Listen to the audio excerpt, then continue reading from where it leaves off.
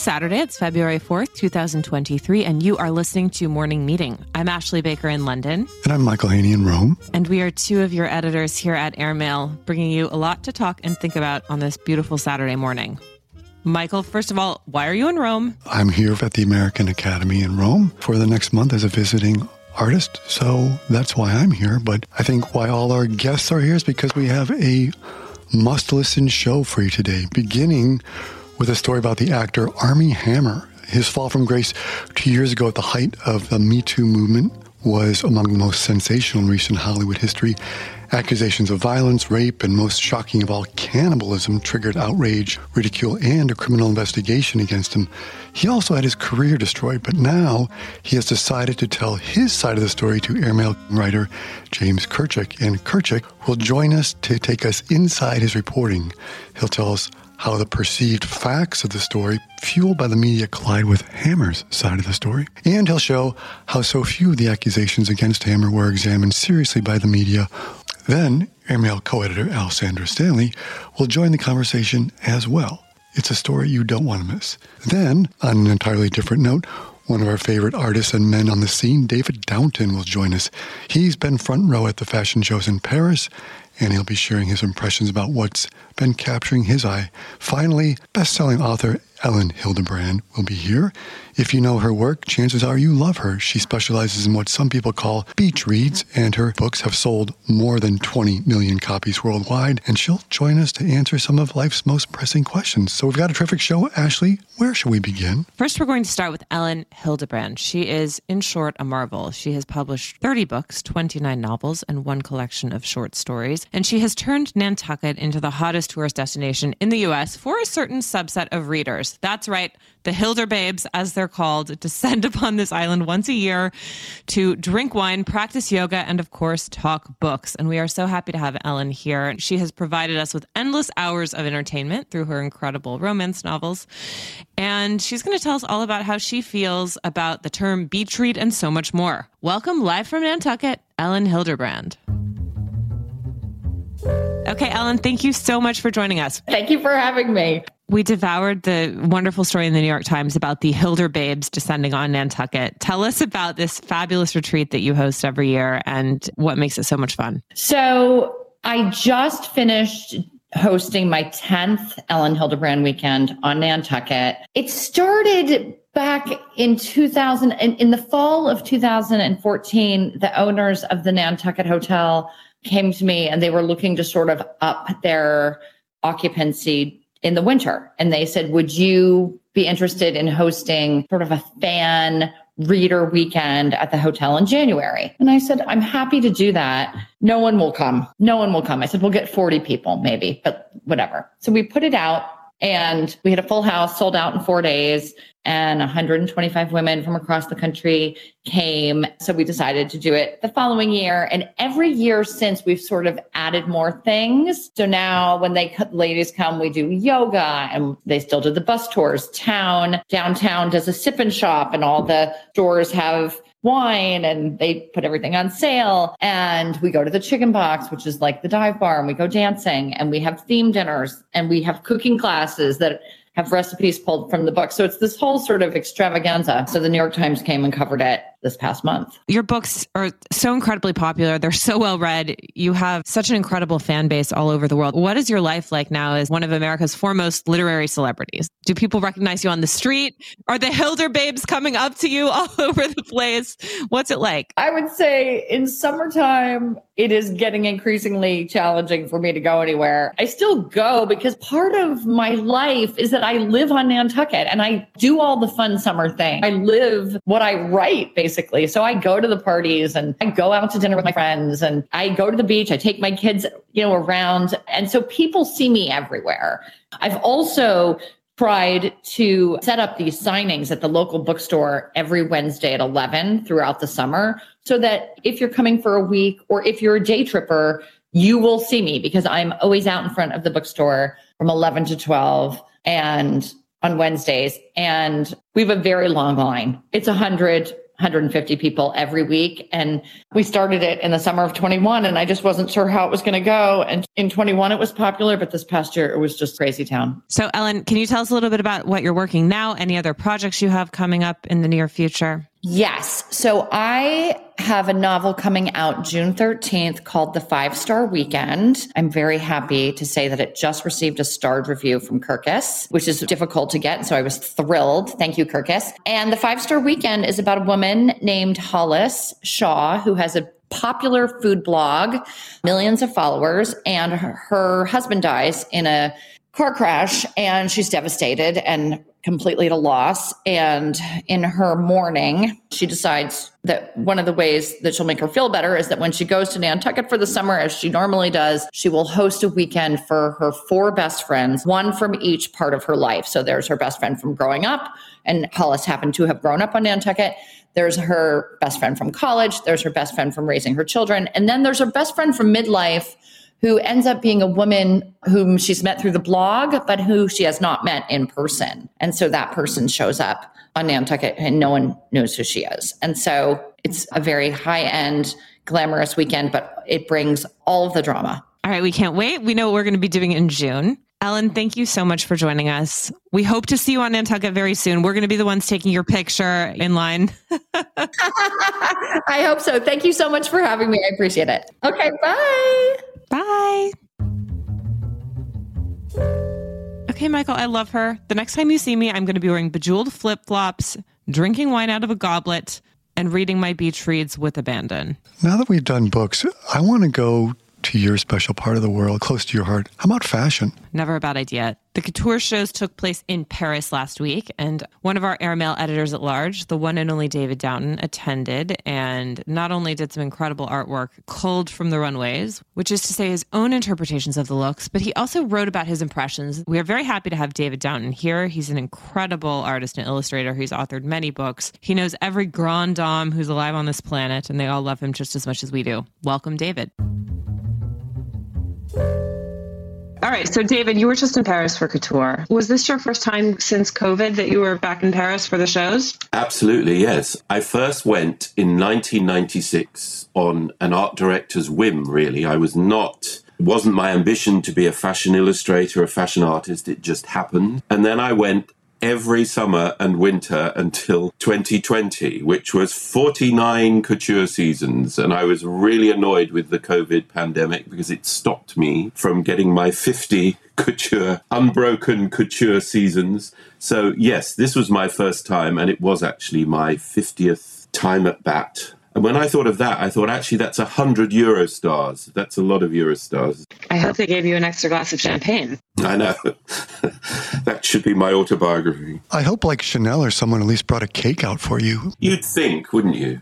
You would think. David, I used to cover couture as well, and I have to confess, it was by far my favorite fashion moment of the year. It's so few shows compared to the regular collections, and they're so special. Can you tell us what you find so alluring about this particular art form? I think everything about it, not only the shows, but the attendance circus, this sort of magic lantern world of couture, because it is a rarefied world. It's a world apart, obviously, given the prices of everything, the costs of everything.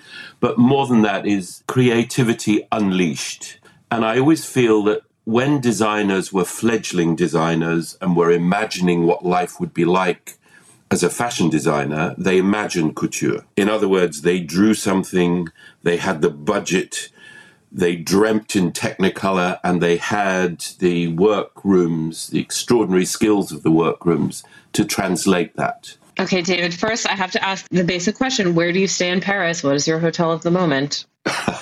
My hotel of the last 10 years or perhaps 15 years is Hotel Coste. I went on the opening night to Hotel Coste 25 years ago. I wasn't asked, but my friends who were living in Paris were, and I tagged along with them, and it was like entering Narnia. I had not really been exposed to the fashion world at that point very much. I had a table with Fergie, the Duchess of York, Carole Bouquet, the actress, Malcolm McLaren, and Castelbejac. All right, David, let's move on to something safer. Virginie Viard Chanel. Obviously, Karl Lagerfeld's shoes are rather large to fill, but Virginie Viard, who's the house's new artistic director, has had quite a lot of success. What did you make of her show? Listen, in all this time, I have learned not to say much about clothes. Because my training was not in fashion, I trained in graphic design and illustration. And as I say, I was parachuted into fashion. And more or less the first time out, I remember saying to someone, oh, love the red one or something. And they all looked at me like I'd shot their pet dog, like the red one was the worst. And I learned to keep quiet. That said, what I thought was how young it looked, how fresh it looked, how they swung onto that runway, which had these extraordinary, much larger than life animal sculptures. They kind of had to navigate and swerve around these animal sculptures. Looking back, Chanel in the 60s, young women wearing Chanel in the 60s. If you think of Romy Schneider, who I love, in Boccaccio 70, she was a young woman, but she's dressed and looks middle-aged in Chanel. Today, Chanel is a brand.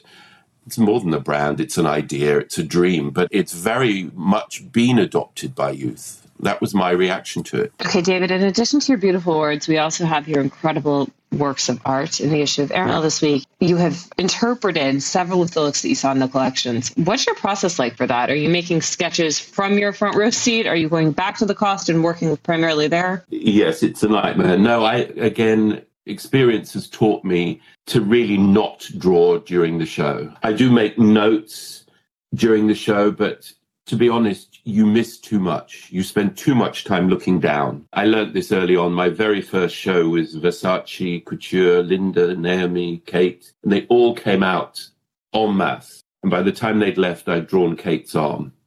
And a very good drawing of her arm, I have to say, but nothing of the dress. Over the course of your 25 years of couture going, you've seen a lot. You've seen a lot of things you'll never forget. But what strikes you as the most memorable? If you could only talk about one, what would it be? If I could talk about one designer, it would be Christian Lacroix, who just made magic. If I could talk about one show, it would be John Galliano for Dior, the Marchesa Casati collection in the Paris Opera. I don't think anyone who's seen that will ever forget it.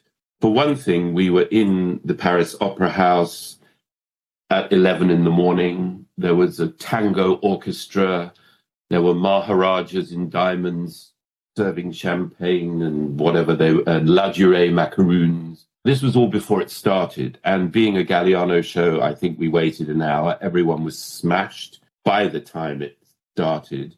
And then when it started with a thunderclap, and Suzanne von Eichinger, in a vast black bell dress, ran up 4 sets of marble stairs in a black mask. It was like Cinderella in reverse. She ran up the stairs as the tango orchestra played, and she ran down the gallery, which is modeled on Versailles. And we were all sitting at little tables with our champagne glasses. And as she ran through the gallery, this bell of a dress swung left and right and knocked the glasses off the tables, and they all smashed, and the tango orchestra played. And this was the first look. And from there, it went on. Well, David, thank you so much for sharing not only your wonderful memories, but also your incredible art and words with us. Thank you so much. All right, let's get together soon. If not at the cost, at least at Claridge's for a cocktail with a few more. Okay. Thank you, David. Fabulous, David. Thank you so much.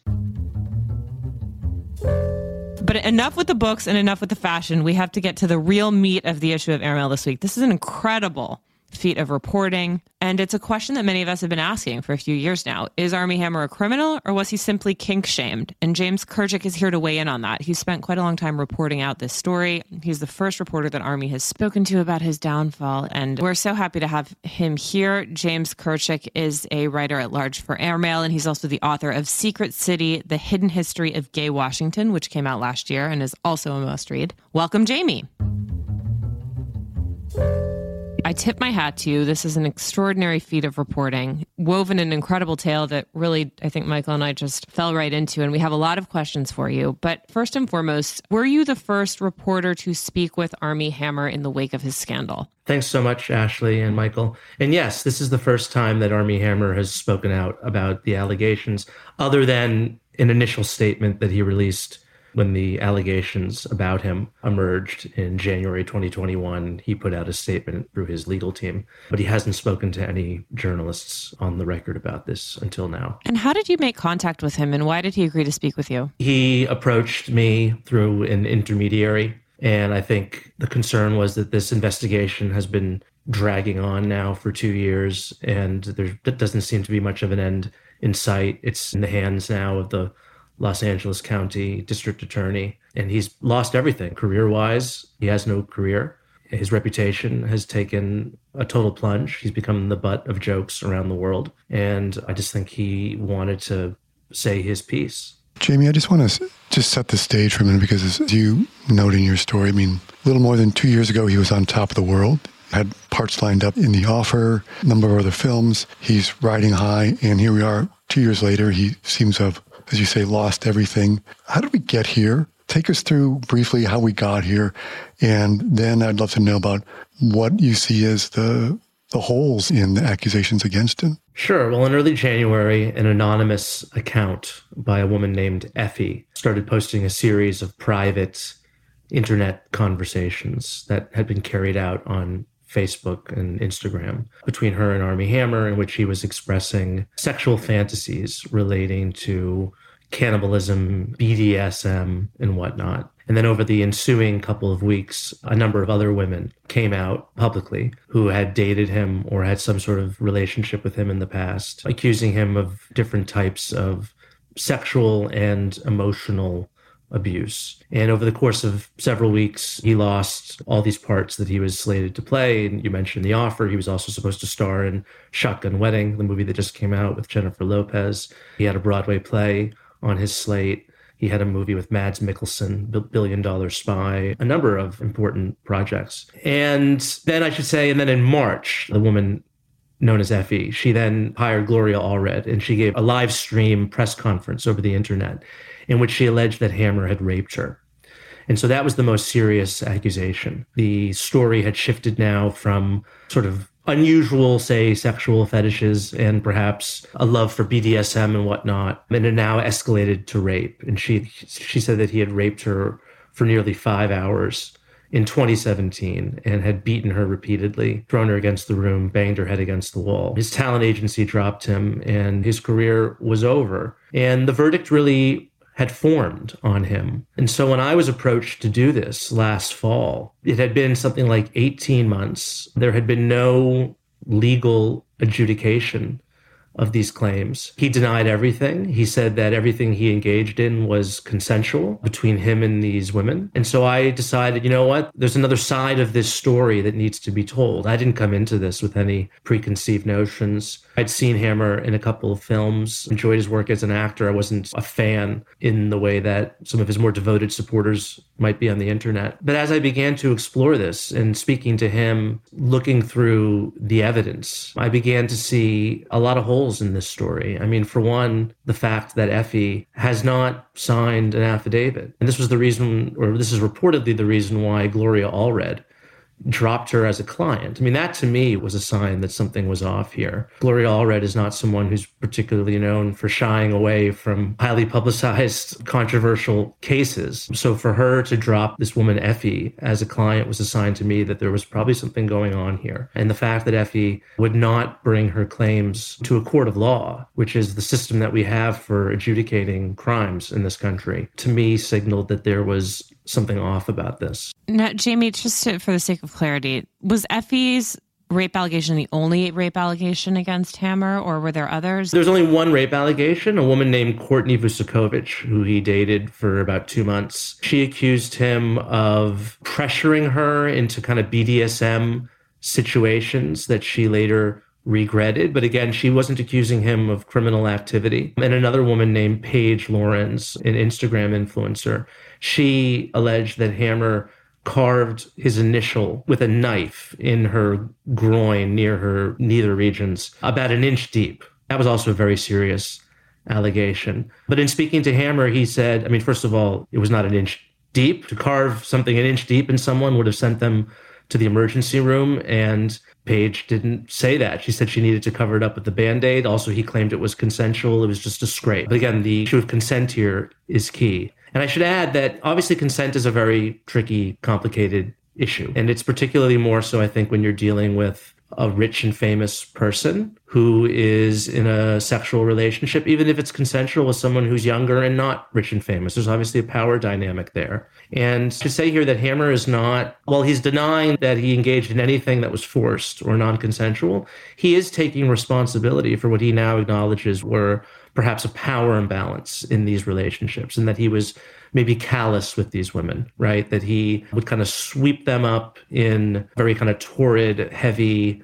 hot and heavy romance that would last for 2 months, and then he would move on to the next young woman. So he can look back on that and he can acknowledge that he, to use his own words, he was an asshole. He was not particularly maybe sensitive to these women in terms of the relationship that he had with them, but he really draws a line when it comes to the accusation that anything he did was forced, that anything was violent. That, I think, is the main point here. This leads us to an important element of Effie's accusations that prove very damning for Hammer. The idea of the CNC, or the consensual non-consent scene. Can you tell us a little bit about A, what that is, and B, how Hammer allegedly engaged in one of those? Right. So BDSM obviously involves fantasies of domination, right? You have a dominant partner, and a sub, the submissive one. And so consensual non-consent scene is what it's called. And the word scene is important, right? Because this is pretend. When you're engaging in BDSM, you're not actually committing violence against someone's will. It might involve tying someone up, using ropes, using force, but it's consensual,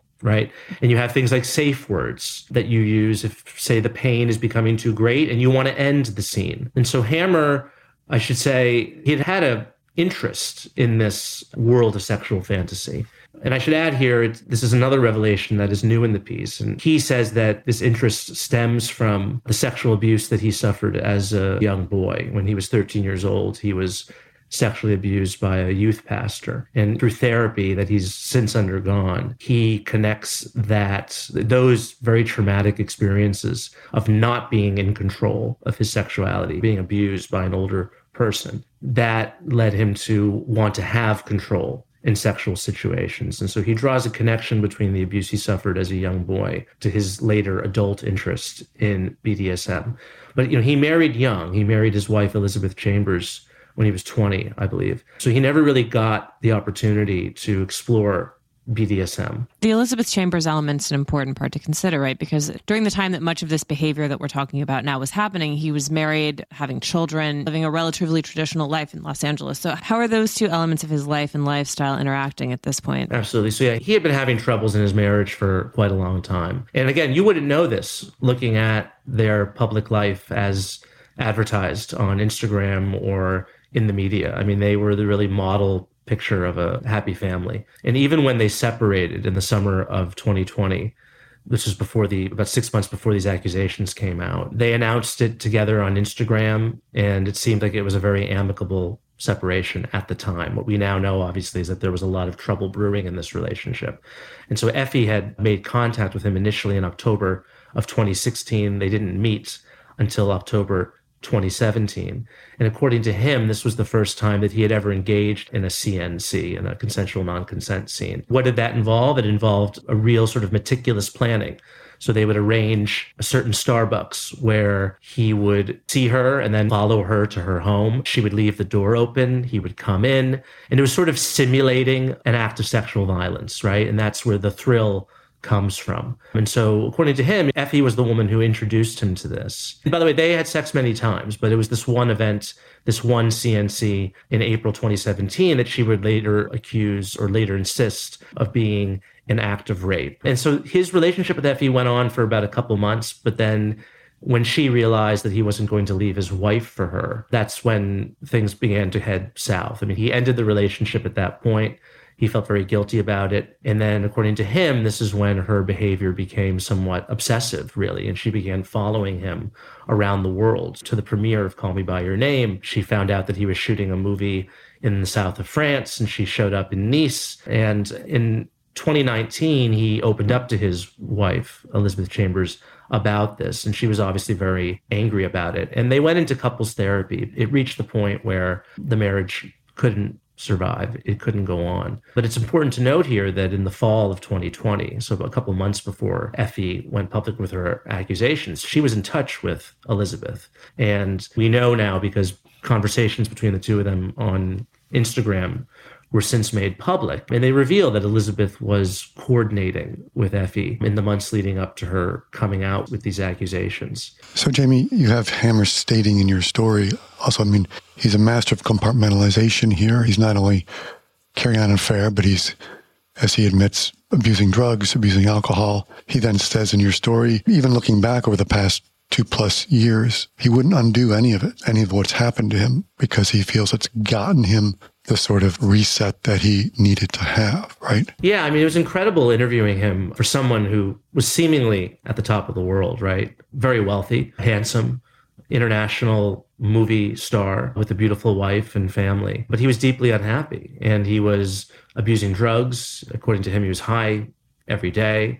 He was drinking. He was leading an out-of-control lifestyle. And he told me that he wouldn't give back anything to go back to that kind of lifestyle. All the embarrassment, the loss of his career, because to him it was really a lie. I mean, he really wasn't enjoying it. He was deeply unhappy. And he's been in recovery for about 2 years now, really since the scandal broke. Jamie, one detail of your reporting notes that Hammer underwent a psycholegal evaluation that generated a 142-page report. And in the end, a court endorsed Hammer's bid for partial custody of his children. And it's details like this that raise the question, what do we do with people like Hammer whose misdeeds fall short of criminality, but there were people who were hurt? And yet, what is justice, and what do we do with them? And how and when do we let them, or do we let them back into the culture? Yeah, it's a really difficult question, right? Because we have a legal system for adjudicating criminal allegations, but we don't for the behavior that falls short of that. And I think it's a case-by-case basis, right? There are people who engage in, say, workplace activity that might not be illegal, but that is really unprofessional and abusive. And there should be punishment for that, right? Maybe they should lose their job. Maybe they should lose opportunities. Maybe they should be exiled from certain professions if they've abused that power. But there are other cases where I think it's more of a gray area. And I can only say personally, in this story that I've reported, I think that the punishment does not fit the crime, so to speak here, right? I mean, by Hammer's own admission, he committed wrongdoing. I mean, he did things that he regrets. He treated women poorly in these relationships. But I personally don't think that the behavior that he's acknowledged should be punished by a complete cancellation. It's a case-by-case basis, and it's up to all of us to decide how we respond to these cases. I think the problem in this particular story is that a verdict was decided upon, that this person was tried, convicted, and sentenced in the court of public opinion. And seemingly everyone has gone along with it. I mean, really no one in the media has questioned these accusations. I mean, I came across a story a couple of weeks ago which said that he stands accused of possible cannibalism. I mean, that's just preposterous. The whole cannibalism thing stems from him expressing sexual fantasies about eating people, which, by the way, as we show in the piece, the text conversations in which these remarks were made were highly selective and edited. And if you actually look at the dialogue between him and one of the women that we show, it's a back and forth exchange, and the two of them are going at it. And I should also just say, would any of us want our pillow talk or our sexual talk with people whom we are in sexual relationships with? Would we want those private conversations, those deeply intimate private conversations, to be publicized, to be taken out of context and then to be publicized? I mean, there but for the grace of God go I. I would not want that. And I don't think it's fair to judge people for their sexual fetishes. As long as this is between consenting adults and there's no harm involved, it's really not for us as a society to judge what gets people off, frankly, right? As long as you're not harming someone, as long as there's no children involved, right? As long as it's not criminal activity, I have a real problem. I think it's true to say that this was kink shaming. And Jamie, you're one of the few people who have seen him and had a meaningful conversation with him about these matters and then gone on to tell the tale publicly. So tell us, how did he seem when you spoke with him? How's his mental state? Do you see any chance of a comeback for him? Well, he seemed remarkably at peace with himself. He has a very good relationship with his children. I mean, I can't imagine having gone through that and being so at ease, but he is. He's remarkably kind of calm and collected. As far as a comeback goes, I can't speak to that. I think that's up to the studio gods. But one person who did go on the record in support of him with me, in an interview with me, was Howard Rosenman, who's the executive producer of Call Me By Your Name, which was the great sort of 2017 film with Timothée Chalamet that Hammer starred in. And he says that Armie was a wonderful person to work with, and he thinks that the allegations are, to use his word, he said the allegations were bullshit, and he thinks that he deserves a second chance. So whether that happens, it's unclear. And Hammer said that he'd like to work again, he'd love to work again, but if not, that's fine, that he can find a new line of work. Well, Jamie, thank you so much. This, again, incredible feat of reporting. So thank you so much for bringing that to Airmail. Well, thank you so much for having me. Okay, Michael. Well, we have heard from Jamie. Now we're going to hear from Alessandra Stanley, our illustrious co-editor of Airmail, who has had a long and storied career in journalism. And she's going to share with us some of the thinking behind our decision to publish this and what makes this such a compelling story. So welcome, Alessandra. Hello. I think, like a lot of people, my first reaction was, who cares about Armie Hammer? I mean, these charges are so awful, and he's this rich actor. And Jamie made a pretty good case about basically saying, with so many terrible accusations, what were the consequences? I mean, yes, his career was ruined, but how come there weren't lawsuits? How come there weren't court cases? How come there weren't private settlements? How come lawyers didn't? There were just so many unanswered questions that it seemed, you're right, this is worth looking at. The story just seemed unfinished. It had all stayed at one level. And it will be a test, I think, of sort of the zeitgeist now and social media, because you wonder, are people going to just blackball any story that is about Armie Hammer that doesn't follow the narrative we've known this far? If you actually have a story that sort of offers to at least consider another aspect of the story or his side of the story, will it be shut down because people will read a social media headline and just say no? So for two reasons, I think it's a pretty interesting story. So I hope people read it. After you've read Jamie's reporting, did your view on Armie Hammer change? Do you feel that he got what he deserved? It wasn't so much that it changed my view of him, because at the beginning, I just didn't believe all these stories. They just seemed, a lot of it just seemed like hyperbole. But I was just surprised by how flimsy some of the accusations were against him. Does he deserve to have his career destroyed? People's careers get destroyed in a car accident. I mean, there's so many ways you can destroy a career. I wasn't really concerned that much about him, but I was concerned about sort of the legal ramifications around him. And can you share a little bit behind the thinking of your decision to publish the full context of the text message exchanges that Armie had had with some of these women who went on to accuse him of various things? I wasn't sure we should, actually, because they're really just vile. But Ash Carter, the editor of the piece, made a very compelling case for people should know. They've only seen one half of this dialogue, which is Armie Hammer's sort of speech, but they never really saw what he was responding to or provoking or being provoked by. And until you read those, it just gives you a much fuller picture of what these seductions were like. And it's not a very pretty picture. Alessandra, thank you so much for joining us and sharing your view of this story. It's really helpful to have all of this context as we go about taking a new look at Armie Hammer, a story we thought we knew. Provocative, Michael? I think we know what Twitter is going to be talking about this weekend. Yeah, wow. What's amazing about this story is how few of the facts, as we said, have been looked at closely, not just by the media, but by law enforcement. And I would dare predict that this story is going to throw off quite a bit of heat, and we'll be seeing some follow-up on it, I'm sure, in the days and weeks to come. I'm just going to switch gears right away and say, usually you get to ask the question first, but today I'm just going to switch it around a little bit. The weekend's coming, Ashley, and we could all use a bit of escapism. So is there anything you can recommend this weekend? I wish that I could say that this is light and happy fare compared to the Armie Hammer conversation we've just had, but alas, it's not. Completely addicted to this television show. It originally aired on the BBC. It's called Happy Valley, and the first season came out in 2014, and the third season is airing right now. You can see it on Amazon Prime Video, on Apple TV, and you can also get it on AMC Plus, as well as the BBC One player, so many different options. But Happy Valley follows the adventures and misadventures of a small-town police sergeant in Yorkshire as she's contending with not only a drug-infested and crime-riddled community, but also a fair amount of upheaval in her personal life. She is raising her grandson. She has a confusing ex-husband, et cetera, et cetera. So it's a highly addictive show. And I have to confess, I hadn't seen it until really recently, and I can't even take credit for it because friends of Airmail, Rachel Johnson, and the Guardian columnist Marina Hyde were talking about it with me and telling me how good it was and that I had to go home and watch it immediately, which I did, which is why we are recording this podcast so late this week. I am sorry. But no, it's a fantastic show. Happy Valley.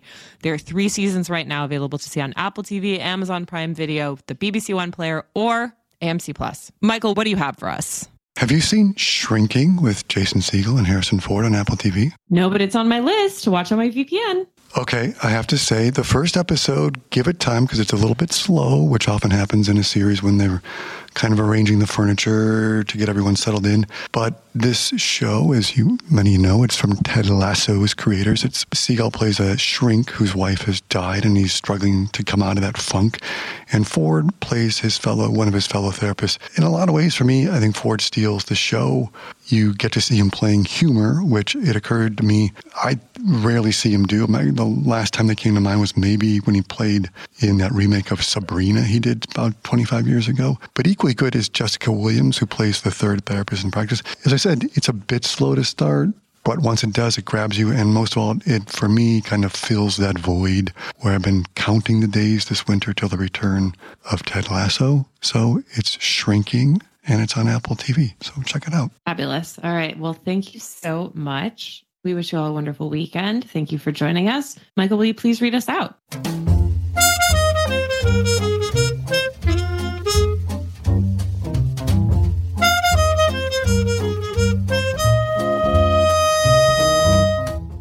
Morning Meeting is produced by Airplay Productions and edited by Jesse Cannon. Our co-editors are Graydon Carter and Alessandra Stanley. Our chief operating officer is Bill Keenan, and our deputy editors are Ashley Baker, Chris Garrett, Nathan King, Julie Vitale, and Ash Carter. Our CMO is Emily Davis, and our music supervisor is Randall Poster. The theme music is The Cute Monster by the Buddy Collette Quintet. A new edition of Airmail is published every Saturday, so please subscribe and enjoy all of our stories on airmail.news, which we update every day. You can also find us on Twitter and Instagram at Airmail Weekly. We'll be back here next Saturday with another edition of Morning Meeting. In the meantime, be sure to subscribe to Spotify or Apple Music, but most of all, thank you again for joining us.